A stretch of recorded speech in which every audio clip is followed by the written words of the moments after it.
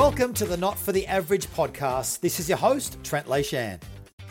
If you live in Australia, my next guest needs no introduction. He's quirky, boldly opinionated, some would say polarising, and yet undeniably successful in his own right. Jeff Kennett is an ex-Victorian Premier and politician.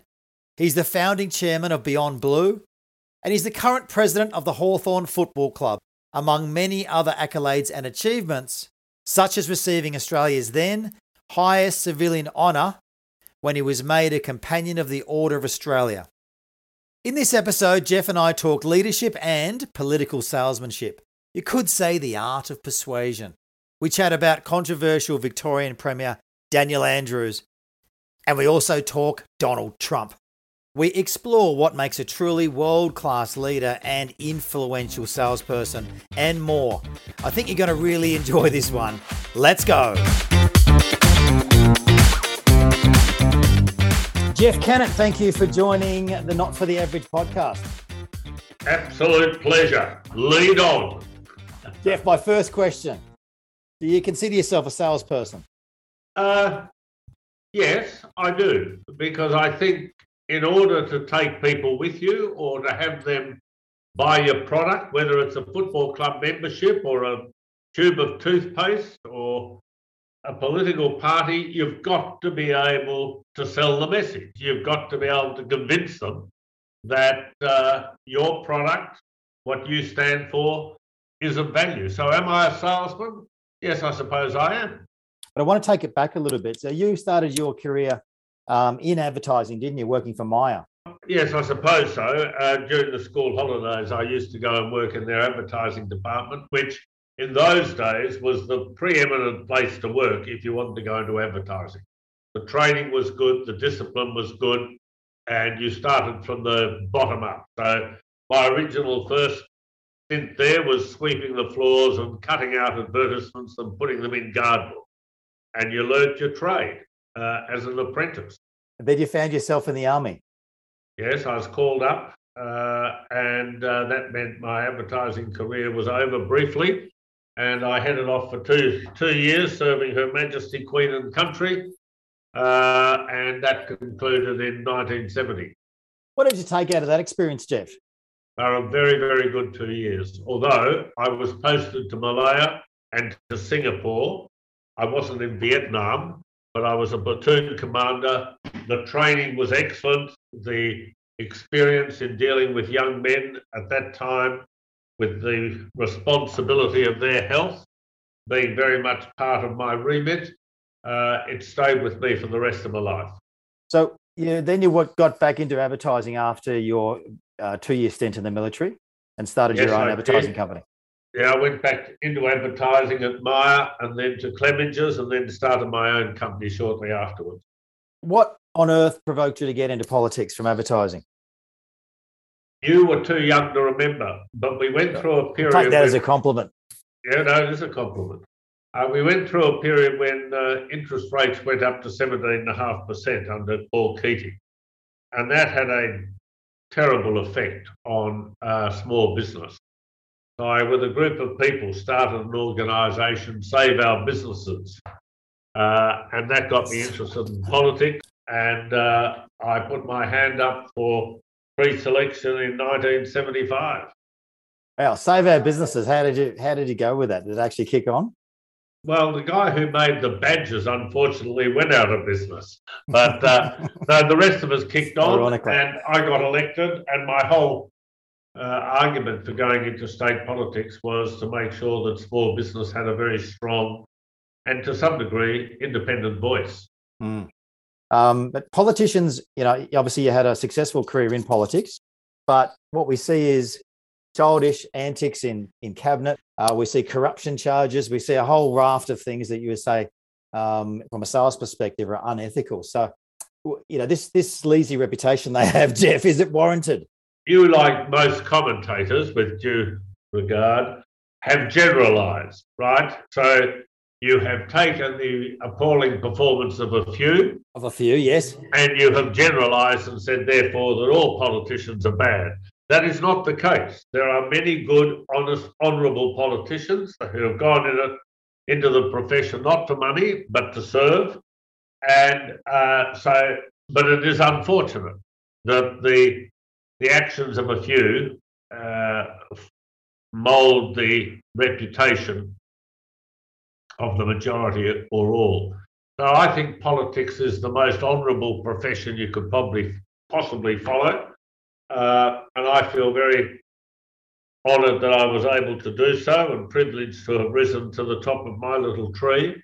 But I do accept that the actions of some are unacceptable. Taint the many. A noble profession, you say, Jeff. So what makes a good politician or a skilled politician?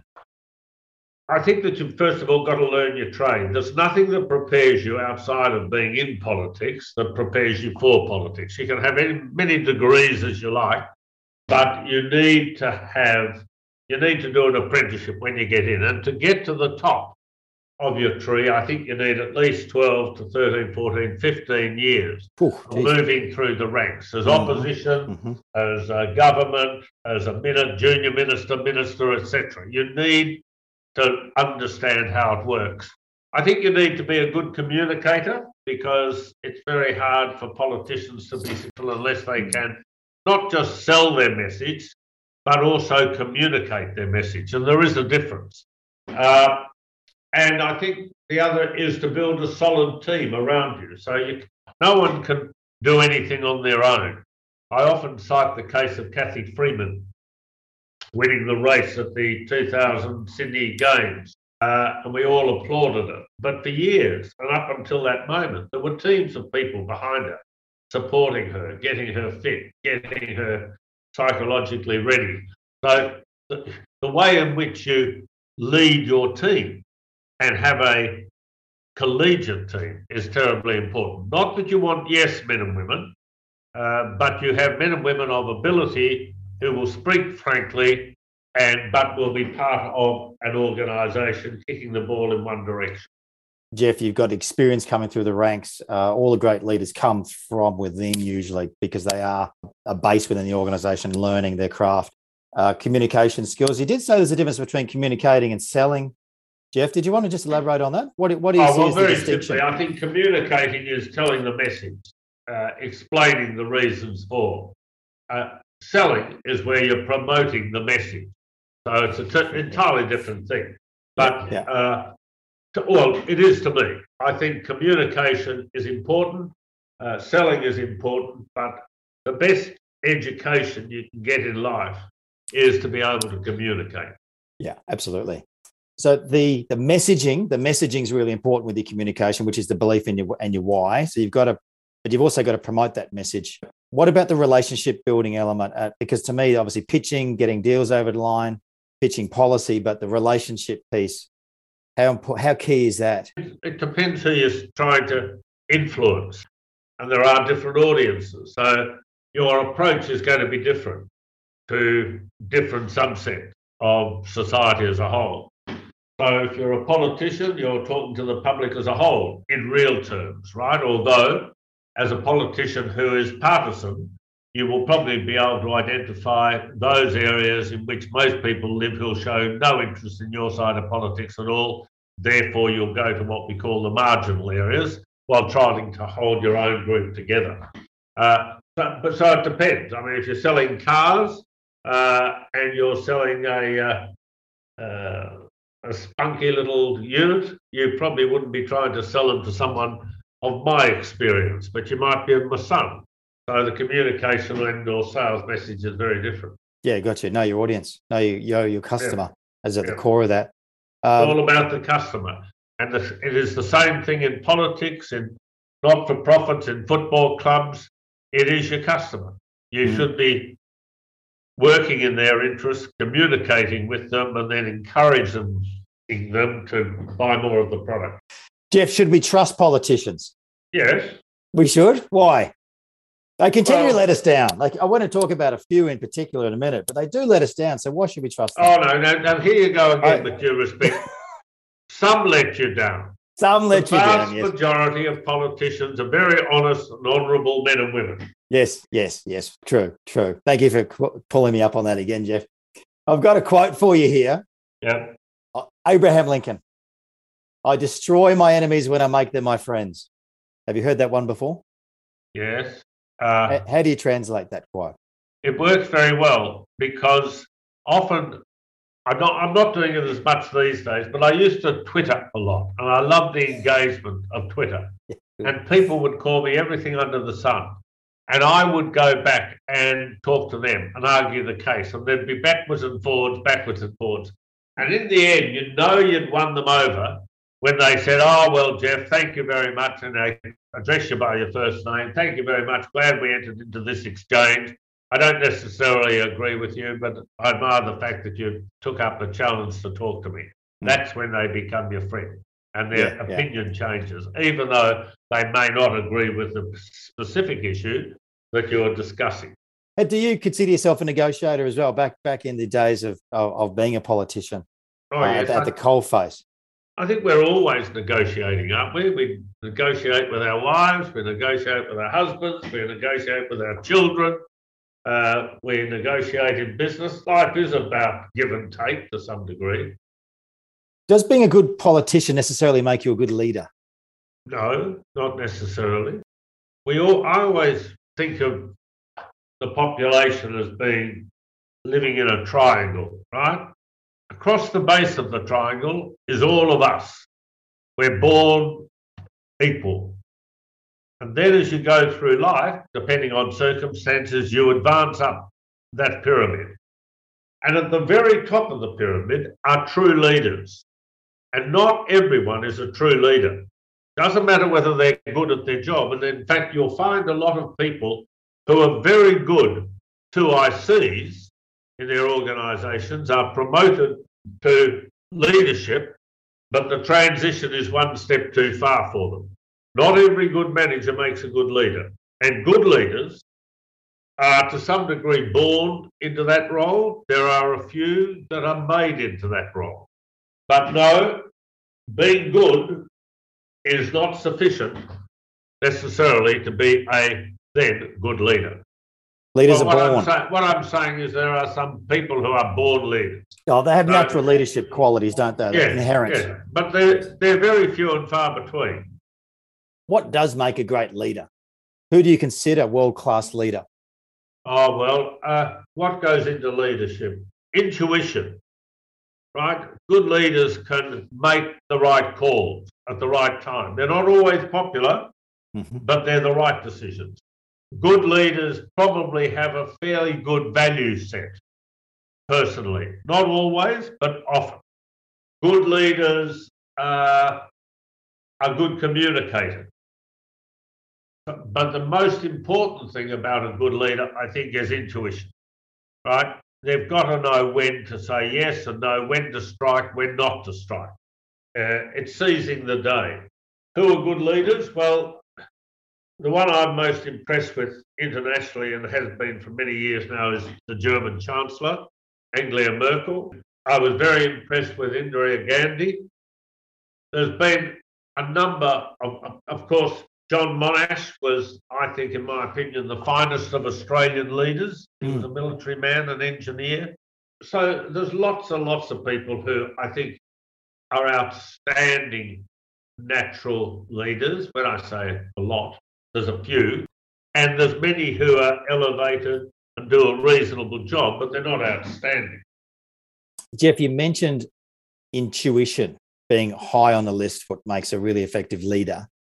Now, one of the things that I always question with the few politicians, not the many, Jeff, the few, is are they elite decision makers? So when you say intuition, are you also referring to, obviously the decision-making abilities? You look at an elite athlete. So is that what you mean by intuition? Or is it more esoteric? But in part. I mean, good leaders have got to have a vision. Good leaders have got to be able to have a plan. Good leaders have got to be able to put people around them to deliver that plan. But often that is not about just seeking popularity. It's about making decisions which people in time will come to recognise as having been the right decision. So you can take that to a corporate level, you could take it to a political level, you could take it to your family. But it has a universal application. Yes, conviction and resilience, Jeff, as well, to be able to hold your conviction. Okay, Jeff, one word, please, to describe, or one or two words you would use to describe Daniel Andrews. Human being. A human being. Okay. Not what I was expecting. Not what I was expecting. He's a human being. So you ask me for one or two words, I'll take two. He's a human being. Is that a political response? What do you think of his leadership style and his leadership capabilities over the last 2 years? I don't want to go too deep into this either. No, and I'm not, I don't really want to. Look, he's a strong leader within his own environment. He doesn't take enemies. I don't agree with a lot of what he has done, obviously, and would have done them differently. But, that's what it is. I mean, he's the Premier. He's pulling the levers. I'm a superannuant. I mean, he's human. I've eaten with him. I've played golf with him. Yeah.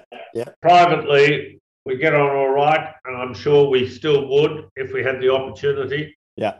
But politics, you often find after one leaves politics that you strike up very good relationships with those on the other side.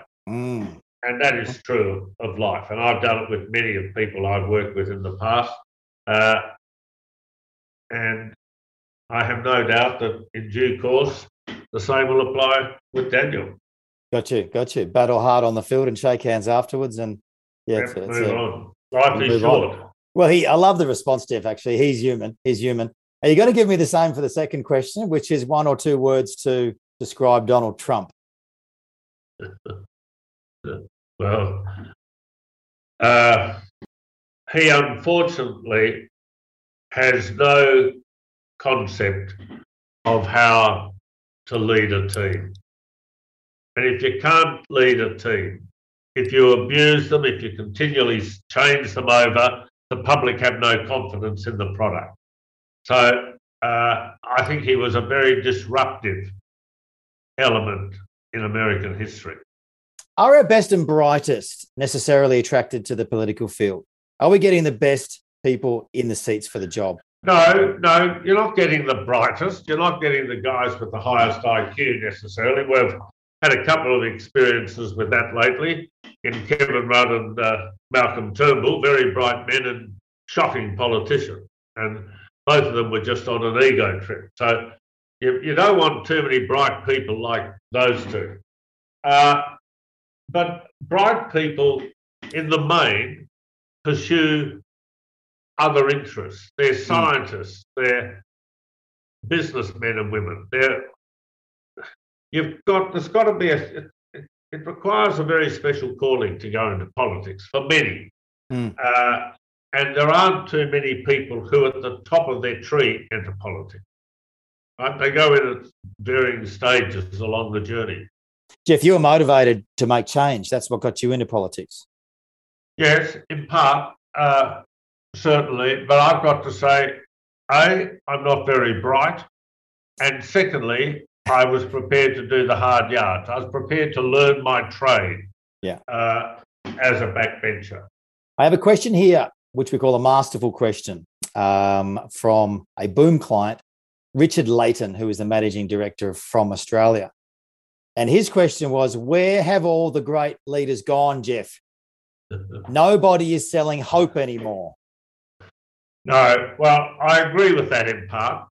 And that's because recently, for the last 2 years, we've had this awful pandemic.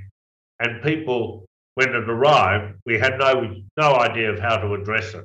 We know a lot more today than we did then. So in many ways, the good leaders have remained silent, particularly if they're commercial leaders. They've got on with running their businesses, and some have done it very, very well indeed.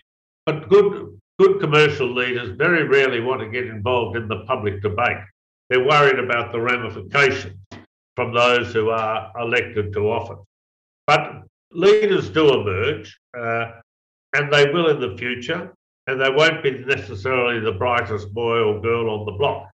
They'll be the people who learn their trade, and have good values, work hard, and have a vision for where they want to take whatever their responsibility is. Excellent. Thank you, Richard Leyshan from Australia. Jeff, can you tell us something most people wouldn't know about you? I can't imagine there's much the public don't know about me.